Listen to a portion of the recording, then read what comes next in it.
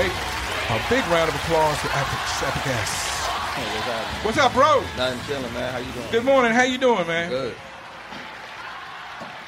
All right, we kill that, and we get a little bit of this back.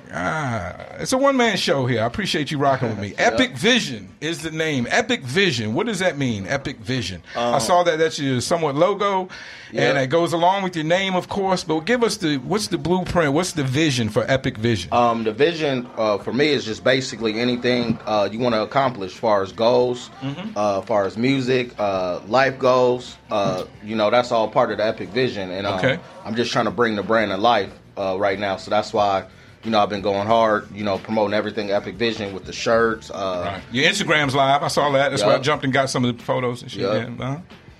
Yeah, well, it's good. It's good to talk to you, man. Where are you? Are you from Phoenix? Are you from somewhere else? Yeah, born and raised in Arizona. I grew up in the Mesa area. Okay, grew up in Mesa. Well, then, are you familiar with their next artist coming in, Bruce? I am, yeah. He's Mesa Made, the Menudo Kingpin. Yep, that's the homie, And I actually, since I have moved to Phoenix, just to let you know, I'm only 3 years here, but I moved to Mesa immediately, and so I've lived in Mesa the whole time here. So I'm always... a lot of people we interview are from Maryvale, Glendale, today Peoria. The homie was from Jerome. We've emailed. We've interviewed people from all over the Arizona area, but today is special to me because we have two artists from Mesa, and I am from Mesa. So here we are. So what's it like growing up in Mesa? My experience moving to Phoenix is, no offense to anybody, but there's a lot of white folks here. There's more white folks here than in the numbers are different than in Richmond, Virginia. It is. So as a black man, and maybe as a man, as a man, what was your experience like growing up in Mesa? I would say my experience was good. I had, bad times, at times, but for the most part, I loved it. I can't imagine, growing up anywhere else. Did you go to the high school on Dobson? I mean, on what's the road? Guadalupe? Did you go to the high school right there in between Alma School and? Where'd you go to high school? That's what I'm asking. I went to a couple of high schools. Okay, and say no more. Say no more. It's all good. I was shooting for a reference to where I used to live, and I thought, Mesa's a big ass county. It's no reason why he went to the high school I happen to live next to. Yeah. It sounds like Peoria gets real live, and then it's real nice on one side. And then when we first moved to Mesa, we got very curious answers when we asked about living in Mesa because we rented there first, and now we bought a house. But the point being, it was hard to get someone. It felt like people weren't being 100% honest when we not living here. We asked people's opinion, and depending on who we asked, we got different things. But it felt like people weren't being honest. Now we did speak to one gentleman who I felt was the most honest. And he said that, Mesa kind of is the same way. It has a good side and a bad side. And some of the more central or older Mesa had gang activity. And there's parts of it that didn't. Where we lived was a very older community. It's very quiet. It wasn't any problems. But we were just east of the 60, I guess. And it seemed like on the other side of the 60, there were more issues. Yeah, I know what you're talking about. Okay? Yep. So, I don't know. Peoria sounded pretty tough. I'm gonna be honest. Listening to his interview, having a murder experience as a youngster, was Mesa ever that bad? I think so at times. At times, depending maybe where you're at or what you're doing. Yep, which exactly. In fairness to Peoria, his story did involve drug dealing at 3 in the morning, I'm an old civilian now. I used to be affiliated with some forms of criminal behavior. I sold marijuana for a lot of years, which in my state where I live was criminal behavior. But since moving to Arizona, blessedly, I'm no longer a criminal. I hold a med card, and I'm officially a boring, washed up old guy, civilian. Yeah. So, but what... do you have a med card? Do you smoke weed at all? No, I you don't smoke weed. I don't. You're the rapper that doesn't smoke weed in a state where it's legal. Yeah, no. Well, let's talk about that. What influenced your decision to not smoke weed? Because this is a refreshing talk. I like your take on it. Okay. I've always, pretty much been the type of person never really follow crowds and stuff like that. Like a lot of my good friends, they smoke and stuff. For me, it just wasn't me. Like I can't handle it. It make me sluggish. I appreciate your character. Yeah. Because in these days and times, I come from the days where it wasn't accepted, and it had a bit of a rebellious spirit. So for kids, it made it fun to be doing shit you're not supposed to do. And then. you know, and I admire, there are times when I think, man, what would I have done without weed? And then there are times I think, you know, fuck that. It's the way it worked out. I smoke weed. You know what I mean? I got over it years ago about fighting it. But I do respect people that can be involved in such a weed-heavy state and field of being a rapper and just not do it if it's not for you. You know, that shows character, and I appreciate that. Thank you. Do you currently have management, or are you self-independently moving? Self-independently moving. Pretty much everything I've been doing is just, you know, me and the homie Socorro. You know, we just been grinding, putting everything out ourselves. In studio today, big up to Socorro. He's here. Okay.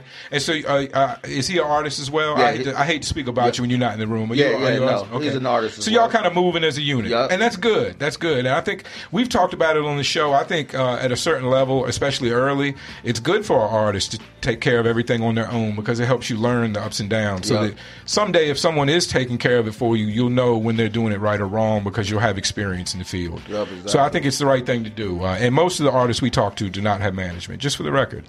I don't want people to feel a certain way or think I'm going a certain direction. It's just we talk it out. What do you have a go-to white friend? I think I got a couple. I would like to sure, but that's good. Yeah, it's good to have a few because you know one might be busy. You know, and these days, it's a jokey question, but at the end of the day, I believe in diversity. You know, and I believe in these days and times. People can get crazy. So if you have a confidant that might be able to translate some culture for you and might bring together understanding. Absolutely. Yeah, okay, good. Would you like to give a shout out? Who's one or two of your go-to white friends? Let's give them a shout out. Shout out to the homie Reppin' the Valley. Reppin' the Valley? Yeah, Reppin' the Valley. Okay. That's his name? Yeah. That's cool. Is he an artist as well? No, he's not an artist. He's just Reppin' the Valley. God damn it. Yep. He's got a name like Reppin' the Valley and nothing to sell? All right. I appreciate that. You know what I mean? We give him a little love with that. Who do you think your major, as a fan, as becoming an artist on your journey, who do you think's been your musical influence? I got a couple. Speak on it. Yep, I'm a huge Wiz Khalifa fan. Okay. I love 3 6 Mafia, and then obviously recently, within the past couple of years, it's been heavy Nip for me. Okay, Nip. Yeah, he influenced crazy a lot. West Coast representative, and I think he was really a West Coast artist, which sometimes is hard to have these days. Everybody wants to be everything, but he was a legitimate and authentic West Coast artist. And I think that's needed. Snoop Dogg can't do it forever. Dr. Dre, Ice Cube, they can't do it forever. We need some young representation, so I appreciate that. Okay. Musical influences, I think we got that. What was your first time recording? Do you remember that? My first time recording, I think I probably was maybe 15. Right. I was in high school. That's cool. That's young. It's a good start. Yeah, it was early. I can't even remember. Did someone have a home studio? You know what? Actually, I had a home studio when I was in high school. Okay. My mom went and bought me Pro Tools, computer, the mic, the whole. It's great to have supportive parents. That helps a lot. The whole setup. So it kept me busy in high school. I never put nothing out. I just record it. Just learning. Well, it's probably good. A lot of times it's a mistake to rush stuff out until you at least learn the equipment or maybe even record enough to figure out how you want to sound before you present it to other people. Because, there are people that just come out and then evolve over time, and then there's other people that just, when they come out, they are who they are from then on. So it's different paths. I appreciate your path. Right now, let's get into this. Let's talk about this song, I'm a Dog. Yeah. Your new song, that's the single we push. It's a single, That's what we out here in the street to motivate with, right? Yep, absolutely. I'm a Dog. Is this a message to the ladies? Is this a message in general? What is this message? I don't think it's really a message to the ladies. I think it was just a fun song. Just a statement. Yeah, just something. A fun statement. Yeah, just something. Playing with it. I haven't heard it yet, obviously. We're going to get into it together with with the people out here in Phoenix. We're going to all hear it together. Mind you, please, if you can for me, share the link. Let your friends know. We're live. It's Saturday morning, Phoenix, Arizona, right here in the beautiful Glendale Ave area. And I'm a Dog. It's just a fun statement. Not pointed at anybody. Yeah, not pointed at anybody. But that's nice. I appreciate that in today's climate. Yeah. All right, well, let's get into it then. I'm ready to hear it. We can talk about it a little bit afterwards. This is I'm a Dog from Epix. All right, it's the Mission Saturday morning. You know what the deal is. We're sitting in with Epix. Hey, man, I really like that. Hey, no lie, no exaggeration. I really like that. It's smooth. Who did the production on that?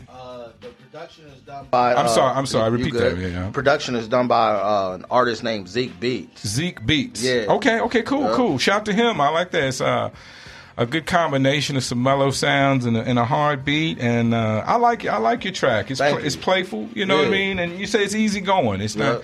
It sounds like you're coming for the women a little bit, but I'll let you slide with that. It sounds like you're coming for the women a little bit. I'll let you slide for that. So do you use the same producer? Do you use different producers? I use different producers. Okay. Just honestly, I just always try to go for a sound that don't sound like everyone else. Right. No, that's good. Of course, that's smart. Yeah. Always smart to sound different. No one wants to sound the same. Exactly. Do you still record yourself, or have you moved on from that? No, I actually record with the homie Doc Beats, who's basically he engineered my EP. He did that song for me. I've been going through him for everything I've been doing as far as music. Okay, that's cool. Well, Epix, man, I'm so glad to talk to you. That's about the end of our time. I know everybody online is going to be able to go check you out. What I know, let's just get it out for the people. Any YouTube channels, any Instagram accounts, where these people can come reach you. It's Epix, just like it sounds, for the spelling. Yep. And you were easy to find on Instagram, Epix, Epic Vision, all that. So break it down so people know where they can find you. So you can follow me on Instagram at Real Epix Music. You can also follow me on Twitter at Real Epix. And then if you're looking for me on YouTube, YouTube is Real Epix too. Like you said, I'm pretty easy to find. Hey, well, thank you so much for coming in. I appreciate you sitting down and talking with me. It's all about the artist to me, and I appreciate your experience and you sharing it with everybody. No problem. Thank you for coming in as well, Socorro. I think I got that right. My memory. I smoke a lot of medicine. I'm dyslexic. I'm an old man. I'm an old man with a 3-year-old. So have some sympathy for me out there. All right. I appreciate you coming in. Thank you. We're gonna get into some more music and get the next artist in. Thank you so much, Epix. No problem. Thank you. Everybody check Epix. Let's go. Respect the Underground Radio.